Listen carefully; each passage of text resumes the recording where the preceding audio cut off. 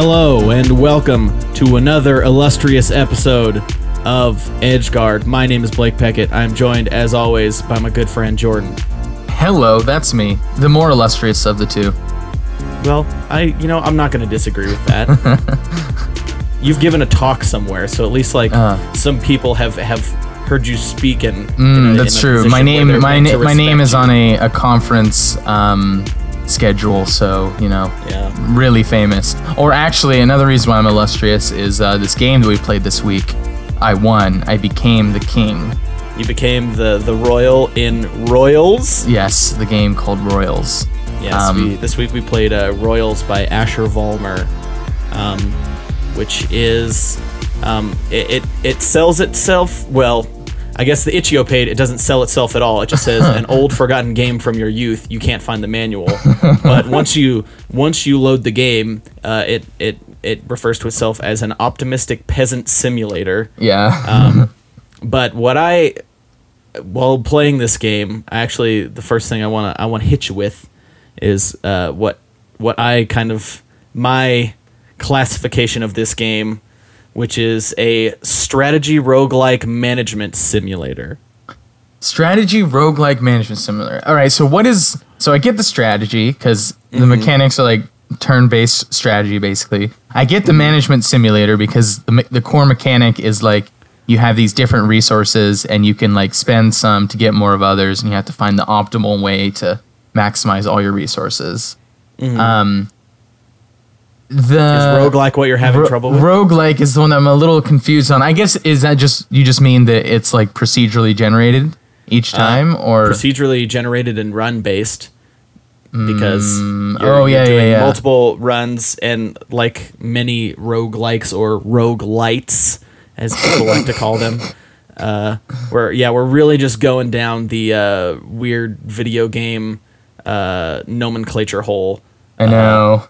But I would describe this one as a Souls-like, since that's the most overused description. Because it can mean anything. True. You die a lot. Actually, you don't die a lot in this game, so the one thing that people use for Souls-like isn't even true for this one. Yeah, but anyway, I would say it's like a rogue-like in that it's based on runs. There's like a final goal, but it will take you many runs to get there, many runs where you are failing. Yeah. And hopefully learning more about how to not fail. And nothing persists between the runs. Like, you don't have any statistics that carry over between each run of the game.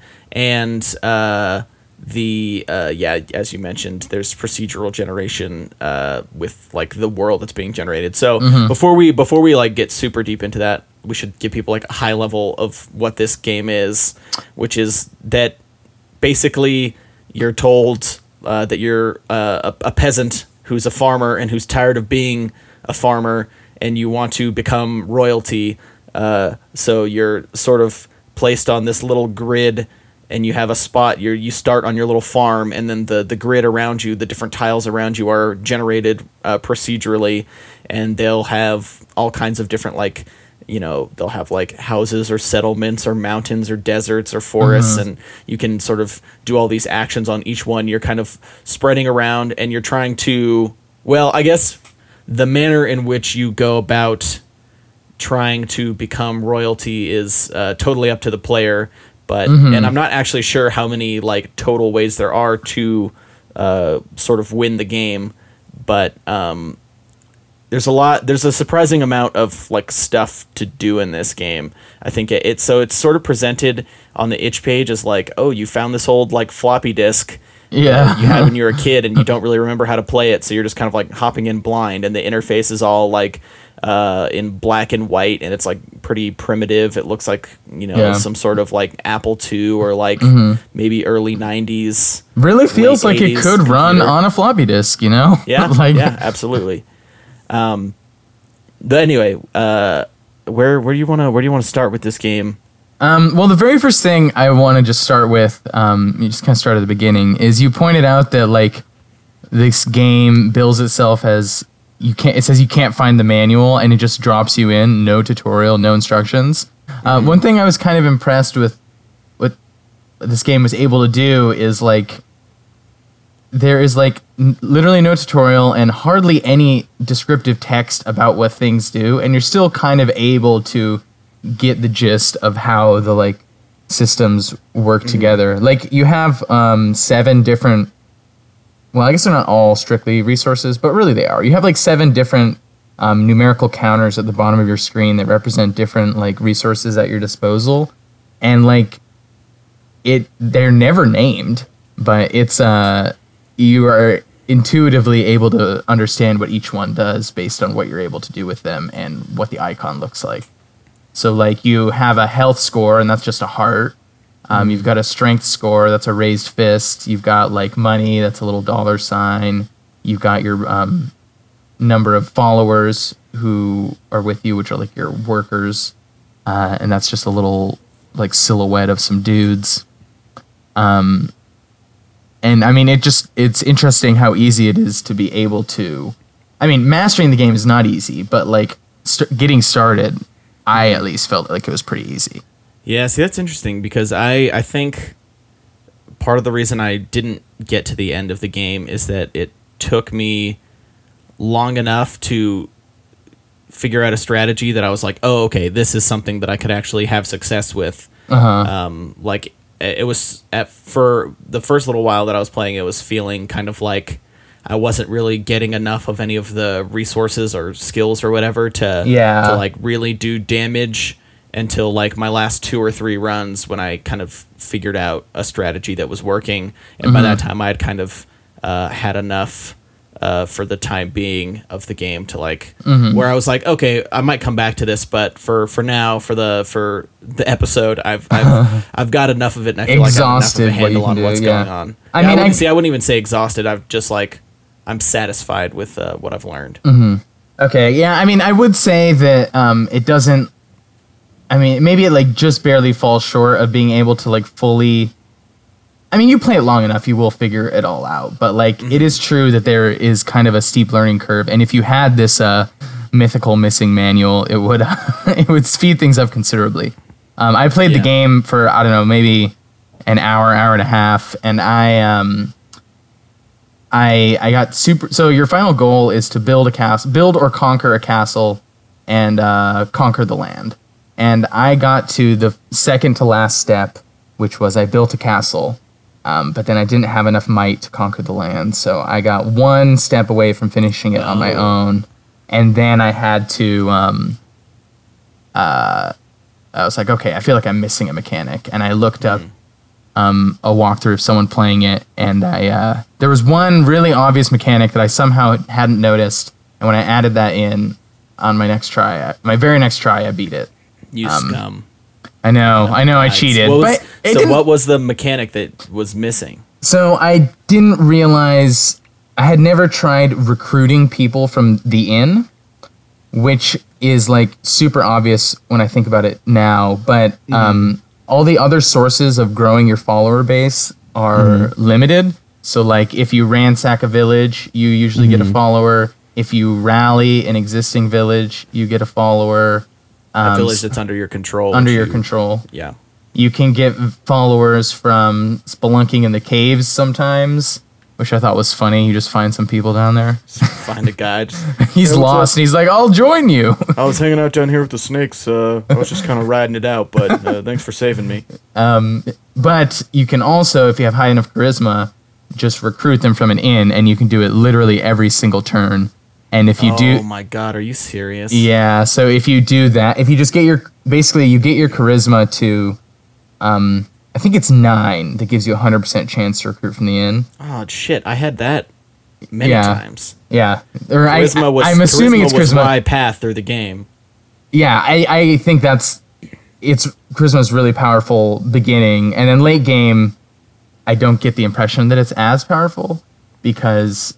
you're aging so fast. Oh, so one mechanic we didn't mention is that every turn is 1 year of your life, and you lose 1 health per year of your life. And then once you get over 40 years old, you lose 2 health per turn, and 50 years old, you lose 3 health per turn. Oh my god, the oldest I ever got was like 32. Yeah. I mean, if you get past like 35 or 40, you almost definitely have enough resources that you're going to win. but anyways, and the only way to rejuvenate your health score is to rest, and you can't be doing other things while you're resting. So eventually, you have to have enough followers that they can do all the shit for you, and you just sit in a manner and rest, so your health doesn't plummet, and that's how you. Yeah. Okay. So I want to talk to you about like what your strategy was, because just based on like this quick little, what you've been saying thus far, it seems like your approach to winning the game versus mine was very, very different. Well, so I tried yours. So wait, let me see. So your strategy was like min-max charisma and then go try to convert as many people as you could, right? Is that what you're saying? Kind of.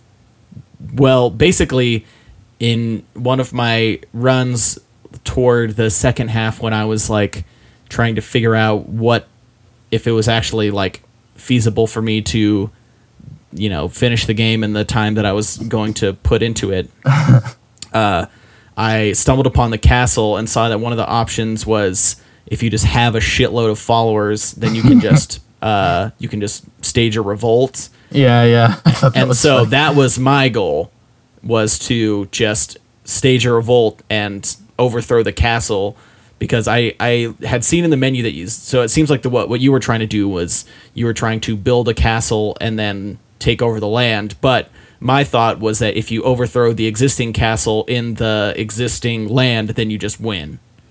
I'm not sure if you that's do true. not. Oh, okay. But you do destroy the existing kingdom, and all of their stuff becomes uncontrolled, and just take it all and over. that can be substantially helpful. So like it no longer is the case that when you take stuff over, they get mad at you because it's not their it's not their like territory anymore. But a new mechanic happens, which is like roving bands of like mobs appear, and they have the same function as soldiers. So it doesn't actually change it that much, but it does like open up the number of. It seemed I didn't try that strategy as like a main strategy, but it seems like once you cause anarchy, it just becomes much easier to just like snatch up all the property and then get enough to really win. I think the implication would be like if you have enough people to take over the castle, usually it depends on what randomly generated thing you get, but usually it's around 20, maybe a little bit fewer than 20. So you have that many followers, you're gonna be able to scoop up all those houses very, very rapidly. Yeah, that seems right. That seems right. When I did try the one that I actually won. I did not do anarchy. I assumed that if you conquered the castle, you just won. But if you conquer the castle, you destroy the castle, and then you have to build a castle. But I had 25. Really? I had 25 followers and a bajillion wood, so it just delayed it by 2 turns. Yeah. Interesting. So how are you starting runs like toward the end? Like what were you doing from the start, and like what was your like early game strategy? Okay, so the early game strategy that I won with that I think worked really well was the very first thing you do is you destroy the farm that you start with, because you get a follower. And having one follower is hugely helpful. And then what I do from there is I try to explore as much as possible, and I use my follower to chop down wood if I see any wood, and I use my main dude to meditate in the mountains, which is how you so that's one thing we didn't explain, but how you raise your charisma early game is you go hang out in the mountains for a year, which I thought was funny. And you become enlightened. So I think sort of the implication of that is that what you're calling charisma, it's represented in the game by just like a little music note. Yeah. I think charisma is pretty good, but based on a lot of the prompts, it seems that it's sort of like kind of religiously. Yeah, it does. It's like influence almost. Like you're going into like taverns and being like, all right, I'm going to convert all these guys to my religion, and then they'll follow me around and do my bidding. Yeah. That sounds right to me, because the fact that you like hide in the mountains, it made me. It sort of like made me think like you were supposed to be you know, in like the ancient and medieval world, there are historically a lot of people who were like religious zealots or prophets who then, after they did that, became like state makers. So most famously Muhammad, but like. Yeah, it has this kind of like, and I think this game does a pretty good job of like, despite its very limited interface and like interaction, kind of like conveying that this is a medieval world and it operates on a lot of like medieval assumptions, and I think that's one of them, that just like, oh, this strange man went into the mountains and then came back a year later. No one's seen this guy for a year. Last thing we saw, he went into this mountain. Then he came back down, and now he's spouting these prophetic, you know, speeches, and he's like converting people over to his cause, and the crew behind him is getting bigger, and his powers of persuasion are growing. It's kind of like a weird, like, I don't know, like superstitious medieval, you know, not quite Crusades level, but just like, this man is a holy prophet. He hung out on the mountain and talked to Jesus, and now he's gonna help us overthrow the king who's a dickhead. You know, just like, kind of weird stuff like that. And like, I really like how it's like, you've grown tired of your life. You must, now that you're an adult, you must go out and start, you know, doing something other than farming, and you're 12 years old. Yeah, you are. Like, by modern standards, obviously, is still a child. But, you know, in medieval times, people were often marrying off and gaining a certain level of autonomy, you know, at, you know, 13, 14, 15, you know, young teens. Basically, like, once you hit puberty, then it's like, all right, you can go do your own shit. Yeah, and I also think that it plays really well into like the lifespans of this game, because your first few runs, you're gonna be dying at like 25. Yeah, and like, it's, you know, it's a lot more common to die. You know, even the oldest people were like, you made it to 50. That was probably not very common. You know, so I think I don't know. The game does a good job of having like these like little touches that sort of thematically fit in with it having sort of a medieval aesthetic. Yeah, and it's also like very, like, it feels kind of fun and tongue-in-cheek in its like medievalism. It's like this, the stripped down simplicity of some of it is amusing. Yeah, and like, like you go hunting in the woods, it has improved your physique substantially. Yeah, like, you get stronger by running around in the woods, and like, you go to the, I don't know, it's there's definitely a lot of funny stuff. And also, like, I think some of the prompts are really funny. Like, when you start the game, it's like, you will never be a king, you're a dirty serf. And then you like, your response is like, okay, or something like that. And then when you die, if you don't manage to like become the king or anything, it says you have died at age a lowly peasant and will be forgotten. Yeah. So does it say that no matter how far you get in the game, as far as I could tell, I don't know though, because the closest I ever got without winning, I had like built a castle and it still said that. So. Okay. Yeah. My assumption would be unless you win, then it says that in that case. So yeah. So to just go back to strategies that we've tried. So the winning one, like I already said, I tried to get early charisma and an early follower, and then with the wood that the follower had chopped, or if I'm lucky, if I found an inn, I would then build or convert that in, and then every turn I made sure to, at least every turn until I was like 30, I made sure to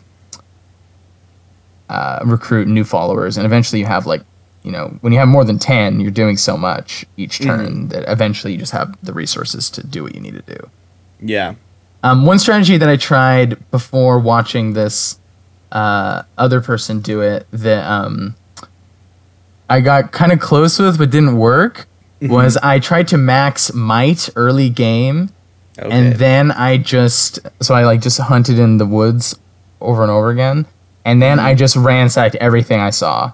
And I just ran away from the enemy soldiers because they move so slow. Yeah. And it worked for a while. That was the one where I got the castle but didn't win. But like at the end, I had this castle, not enough houses to win, not enough might to fight. Surprisingly, not enough might to fight everyone off. And my screen was literally surrounded by soldiers. Like in every single direction, there was a soldier, and I could not. There was nowhere I could go. Sure. So I was like, okay, that didn't work. That's interesting because I mean, I think honestly, one of the main reasons why I didn't succeed is because I ended up doing just like even my most successful thing was still like min-maxing. Like I was just going all into basically my goal was get as many followers as possible and pay attention to nothing else. I was just trying to like storm that castle, get enough guys, and go in there. Yeah. Which didn't quite work. But I really tried. Before that, I found one of like wasn't the castle, but it's like one of the like manors on the, in like the royal territory. Yeah, One of the options that you can use with charisma is romance. Oh, I saw that. What does it do? I wanted to get it so bad. So the thing is even when I think the game where I just like all I did was hang out in the mountains for like 20 turns. And I just hung out in the mountains and then I like rushed over there. And even with like 14 charisma, the probability is still like 40%. So I never got to see what it was. Yeah. So I still want to see what that does because it seems like if you succeed in the romance, then like that would be another way to win the game. But my sort of strategy that I had the most success with was I would start the game. I didn't realize that destroying the village gave you or destroying your farm at the beginning gave you a person. Yeah, so I didn't realize that for the longest time. I would always do it was like rally or recruit or something on my starting farm. So I wouldn't get any of the resources. I would just get the guy. And then I would just, from that point on, I would just every turn, if there was a building that was not owned by me, I would send my follower to try and convert them. And then I would chill in the mountains and meditate. So I was just like building my charisma. And then the more people I got, I was like taking over, buildings and then rallying them. But the thing you said about the inn, I did not realize. And I think I definitely would have gotten like my last round because I had 14 followers without using that. So I assume if I had been using that the whole time, I would have had tons. Yeah, and it's like that's one moment when the absence of the manual, there was just the absence of instructions, just makes a world of difference because that one mechanic literally like took me from like struggling every round to winning it without any trouble. Yeah. Because once you have like 20 followers, you just spend you build a manor, and you spend literally every round sitting in the manor, and then your followers, they can build markets and get you money. They can build forges and increase your strength. And then you just do that for like 5 or 10 rounds. And then you have, I think I had 50 strength at the end. And I was like, okay, I think that's enough. So are you just resting with because basically the way it works is when you have followers, things that you would normally do by yourself, when you go, you can say, okay, I want to go to this woods and I want to chop it down. Then it'll say, who do you want to do this, yourself or send one of your followers? Yeah. So you send one of your followers, but at any point, if you decide to do something yourself, then that moves you on to the next turn, takes one away from your life. Yes. So were you basically just like resting every time with your... Yes. So like, I did almost no resting. And probably in hindsight, I think I didn't really understand the resting fully. I didn't realize that I thought that it was like there was a chance that it would restore life to you because I did it so few times. I was similar for my first few times. I was really confused because if you just rest at anything other, well, I'm not sure what happens if you rest at an inn, but if you rest at just like on the ground, you get an increase to your health by 1, but you also lose it from aging a year. So I was like, well, that seems useless. Yes, that's what I encountered. So for like definitely the first 30 or 40 minutes that I played this game, I was like, oh, well, resting seems utterly pointless. So where did you have to rest to get more than 1 back? So I feel like I rested in an inn once, and I can't remember if that gives you more than 1. But if you build or capture a manor, that gives you 2. And then there might have been something that gives you... Oh, no, wait. No, I remember. Resting in a house gives you 2. Resting in a manor gives you 3. So I was actually gaining gaining health, which I needed because I didn't actually go conquer until I was after 40 years old. Yeah, that would have been... I feel like that's a big thing that would have been helpful for me because I was kind of like rushing. It's like, okay, I got to get as many people as I can because I'm only going to live till I'm 32. Maybe less if I get unlucky and get bit by a snake or some soldiers get a hold of me or something or this or that. Yeah. So yeah, I think that definitely would have helped me out to just be able to like cool my jets for a minute and like find an inn, just sit there and like farm for dudes and then rest and get back a bunch of life. I think that would have been helpful. But still I think I had a good time, and the game was starting to sort of show itself to me as far as the strategies that would work and what wouldn't work. I'd be curious. So I mean, early game, it really seems like there may be literally one right answer, and I can't, now that I like have played through it quite a few times, I can't think of anything that could possibly be better than the inn, because you get 2 guys for recruiting, or no, you get 1 or 2 random, but at least 1. Like it's hard to see how building up your followers that early there could be anything better than that. Late game, though, you don't have to conquer the castle. You can also conquer the kingdom. You have 2 options. It's by force or by influence. So the influence one requires a high influence, charisma, religion, whatever that one is, score. The other one requires high might. So it seems like once you have your like economic base, you can either build up your strength or just build up your charisma in order to win. Which, I mean, I guess it like is almost exactly the same. Yeah, that's true.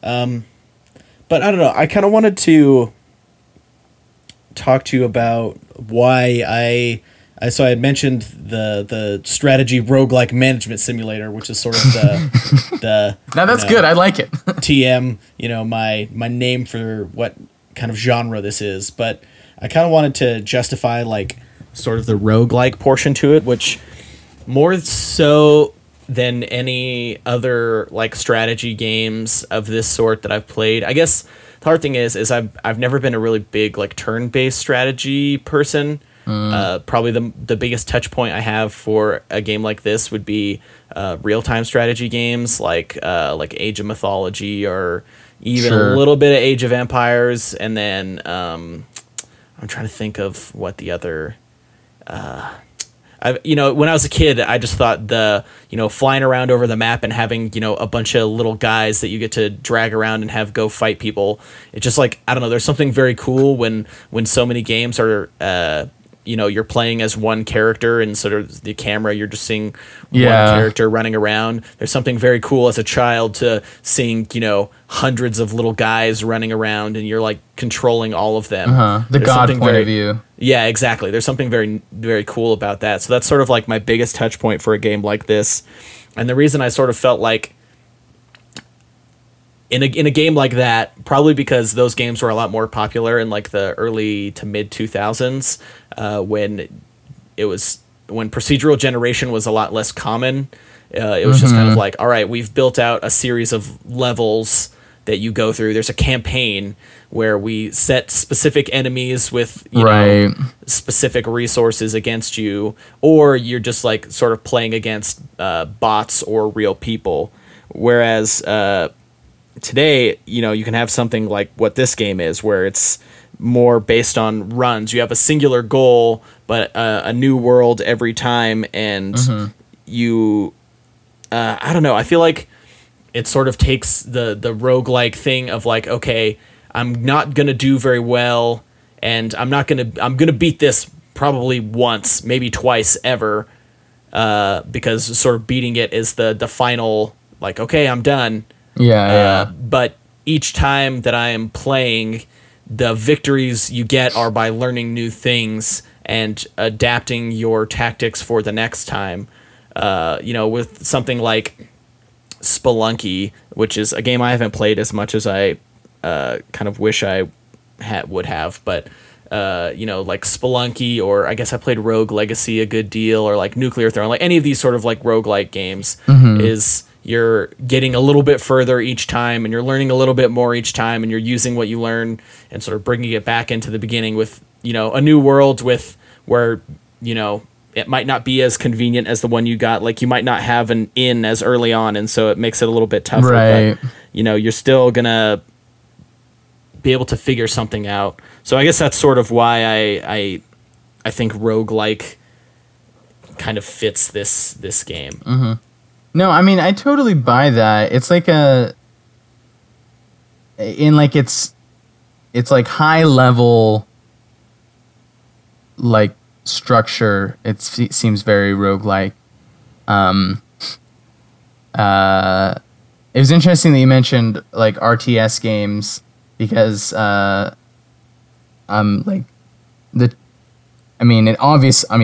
this is an obvious point, but like it has more in common with like turn-based strategy games like Civilization, which is what I was thinking of when I was playing this. It like felt like halfway between, if like Stardew Valley met Civilization and then it was pared down a little bit, that would be this game.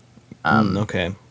Because Civilization does have like the sort of, maybe this is a little bit roguelike, but not really. Like, I mean, Civilization does have like randomized maps, where you then it's the same thing where you have like one goal, but the like starting zone's different, your enemies are different. Yeah.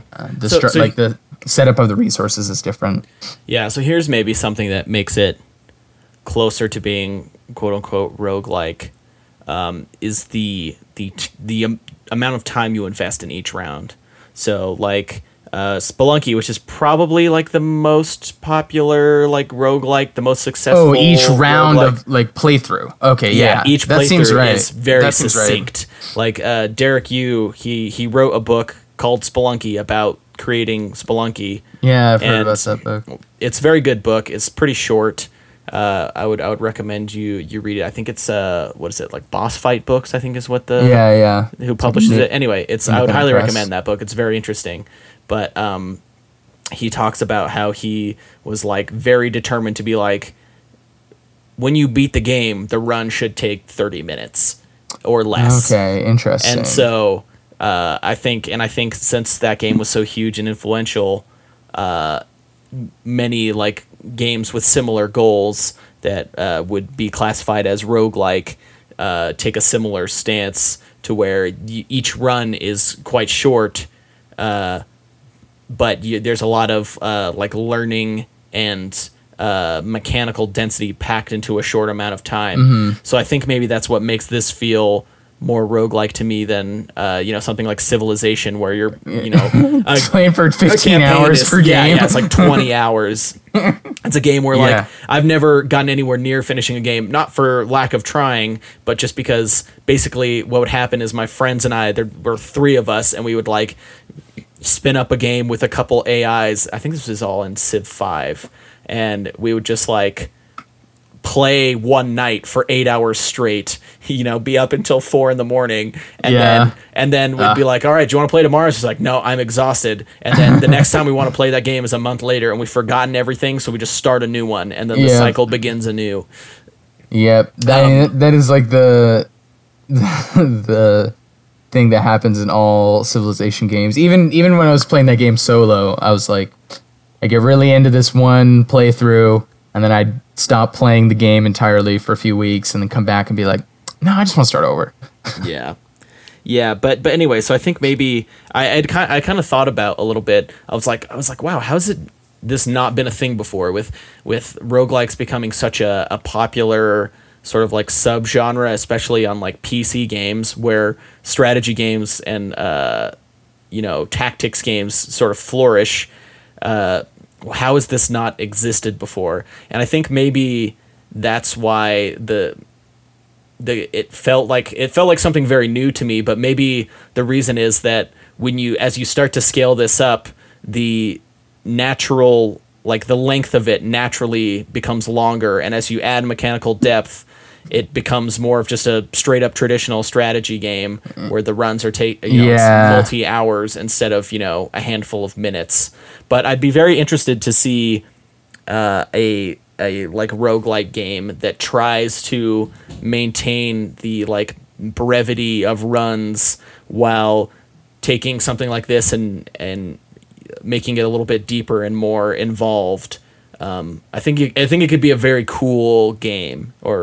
Yeah, I think it could too. Like this game, although I quite liked it, it does seem like I don't feel like particularly compelled to replay it now that I've won. Like the fun of it was like figuring out what systems work together and which ones don't, and then once you find quote unquote the solution, you've kind of got it.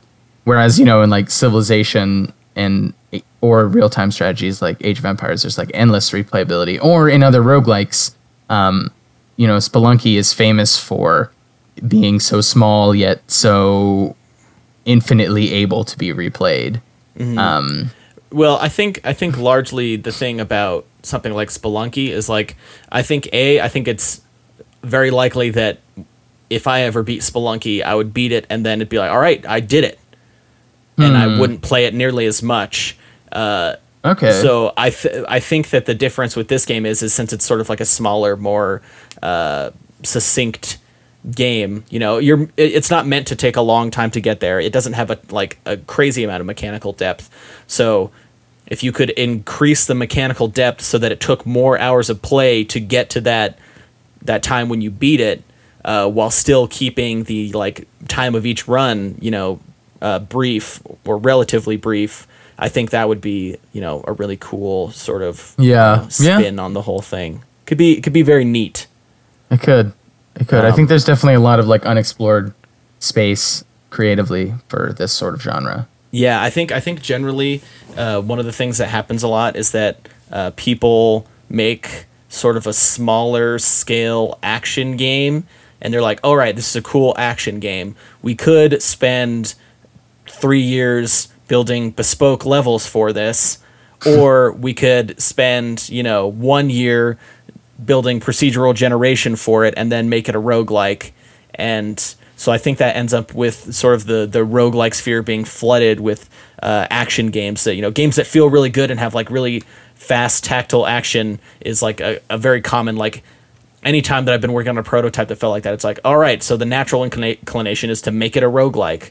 Whereas in some cases that would fit better. A game like that would fit better with like bespoke levels. You'd end up with something more like Hyper Light Drifter, that's like a very handcrafted, tailored experience. But then on the flip side of the coin, if you're making a strategy game, I think the general thought is to make it either have a like long campaign akin to something like XCOM or something like that, or you make it to be competitive, where I think kind of what Royals, the little light that Royals sets off in my mind is that there's room in the roguelike space to incorporate more turn-based strategy elements to make something that's a little bit fresh and interesting. And I think this game succeeds at a lot of that. I don't think it just like suggests the possibility of such a game. I think it fulfills a certain part of it, but just with it being such like a small game and a relatively quick, it took you an hour and a half to sort of fully realize its mechanics and conquer them. But anyway, it's I don't know. It got me thinking a lot about what kinds of games people generally use the roguelike formula to make, and how there's still a lot of space for that to grow. Yeah, that's true. I mean, I guess part of the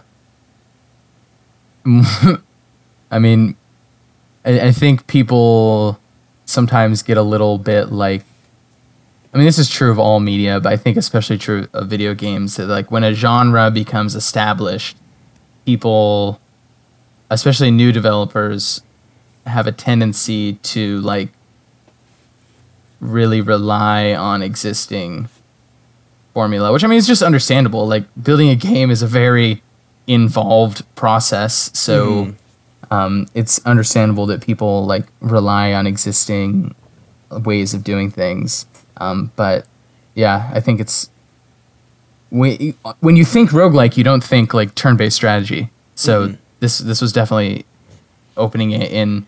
I mean, after playing it, it feels like a very obvious direction. Like it seems very natural in this game.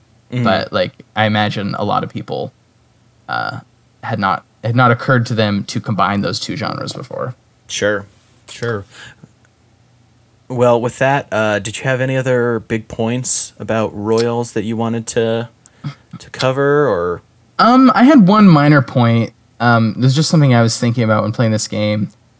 Did you ever feel like the field of view was a little bit claustrophobic? Yes, it's definitely, and I definitely had it accidentally sort of screw me over. And I think part of this was my fault because since I hadn't really fully grasped the resting mechanic, I was sort of I was just moving at breakneck speed. So what would happen is I would be like converting, homes and inns and things. And then at the end of my turn, when I moved my my like main player character to a different spot, it would shift over so that I couldn't see some of the places that I had just taken over. Yes. And so then I couldn't like do the whole turnover and get a fresh batch of guys from it. But I think largely that is part of the sort of aesthetic that this game takes of like, this is an old game that runs on a floppy disk on an old home computer, like an early home computer. Because, I mean, if you've seen some games from this era, they definitely similarly have technical limitations, so they can only show you so much on the screen in a way that can hinder gameplay. So I think that is sort of a little bit of flavor, I guess. And I mean, I also think it's like strategically, it makes you think about it. Like I started planning differently how I was moving around the map based on ensuring that all the moves that I was setting up a turn in advance would still be feasible once, like all the stuff would still be on the map once I moved to my new spot, or making like leaving people to chop wood, and I can move away from that. I don't need to be able to see the space where they chop the wood to get the resources. If they succeed, I'm going to get them either way. Yeah, and the follower will return to you. Yes. So whereas if I'm capturing something, I need to be able to see it in order to rally it or do whatever I want with it. So that's true. Oh yeah, that's true. Yeah, I mean, another way of like thinking about how this game does field of view is that it combines your like sphere of influence with your field of view. Like a lot of strategy games separate those two. So like they will have something like the Fog of War in like real-time strategy, especially, where it's like you can still see things that you have moved away from or see what they were, even though you can't affect them. Whereas in this game, what you can see and what you can affect are always linked directly. Sure. Which, yeah, I don't know. I mean, I don't know that I think that is a like bad way to do it, but it was just a little bit jarring for me because I'm used to like one of the appeals of like strategy games for me is like seeing the whole, like, you know, when you start a game of Civilization, you can like see nothing, and then by the time you finish, you've got this like massive planet that you can like see and see how everything affects everything else. And there's something very fun in that, like that sense of like vast expanse of space that you now have access to. And like it's sort of because I have been trained in strategy games to expect that. It was almost making me a little bit stressed that every time I moved, I lost track of where everything else was. Yeah, well, I mean, like I said earlier, I think the sort of point of that is to make you like be thinking more about the impacts of where you're like the final move where you're moving your actual character is. And I mean, I think based on the other game that I played by Asher Vollmer, which is Threes, which I don't know if I've talked about at all, but I know probably, oh God, it's probably been 4 years now since 2048 was like a huge game on like iOS. But Threes, I'm pretty sure Threes predates that. And then even if it doesn't, I think Threes is a much more refined and carefully designed game. But Threes came out in 2014. I just looked it up. Okay, so I guess, yeah, Threes and 2048 would have happened around the same time. Though I'm relatively certain Threes came first. I'm not entirely certain. But 2048 came out literally a month later. Okay, yeah. That's funny. But Threes presents to you, so if people don't know, so in 2048 you have like tiles that are all multiples of 2, and you're sort of, if you get 2 tiles of the same value and next to each other and you sort of slide over, then they combine to be double. So if you have 2 tiles and you slide over, then you get a 4, and you're using this to try and build up the biggest number possible. And Threes starts with tiles that are of value 1, 2, and 3. And so instead of the tiles being multiples of 2, they're multiples of 3, and then the smallest tiles are 1s and 2s. And so and also the game tells you when what the next tile will be. It tells you if it'll be a 1, a 2, or a 3. So there's just like an extra layer of like intentionality to it. And I don't know, I feel like this sort of, to bring it back to this field of view thing, I feel like that's something that Asher Volmer, given that decision that was made in Threes, I feel like that was a very intentional way for him to say, okay, you need to be thinking about how your next move is going to affect this move, because if you move that's true. your guy off, then it's not going to be, some of these things you've set up are not going to be able to be capitalized upon without you moving back into the space where you can see them. Yeah, that seems true. Yeah, I mean, I don't think that it just produces a different kind of experience rather than a better or a worse one, I think. Absolutely. So, yeah. Well, with that, are you ready to sort of wrap up the discussion on Broyles, Jordan? Yeah, that's everything I had to talk about. Great. Well, would you like to tell the people what we have in store for them next week? I absolutely would. So next week we have another special interview episode. We were lucky enough to be able to get a hold of Turnfollow, the people who designed Packing Up the Rest of Your Stuff on the Last Day at Your Old Apartment, a game that we played a little ways back. So next week we will not be playing a new game. We will be interviewing Carter Lodwick and Ian Ensley, who are the dynamic duo that make up Turnfollow. And we'll be talking to them a little bit about the game and about their lives in game design in general. So it will be great. Tune in for that. Yeah, and in the meantime, make sure you follow us on Twitter at EdgeGuardCast. We're going to tweet out links to all this stuff. That's actually how we ended up setting up the interview with Carter and Ian, because we tweeted at them when we put out the episode on their game, and they listened to the podcast, and then they expressed that they thought it was good, and so we reached out, and that's how interviews happen. So if you want to get in touch with the developers of the games, or if you want to yell at them for why you think their game is amazing, because that's why you would yell at them, then make sure to follow us at EdgeGuardCast, and we will see you in 7 days' time with a beautiful interview for you.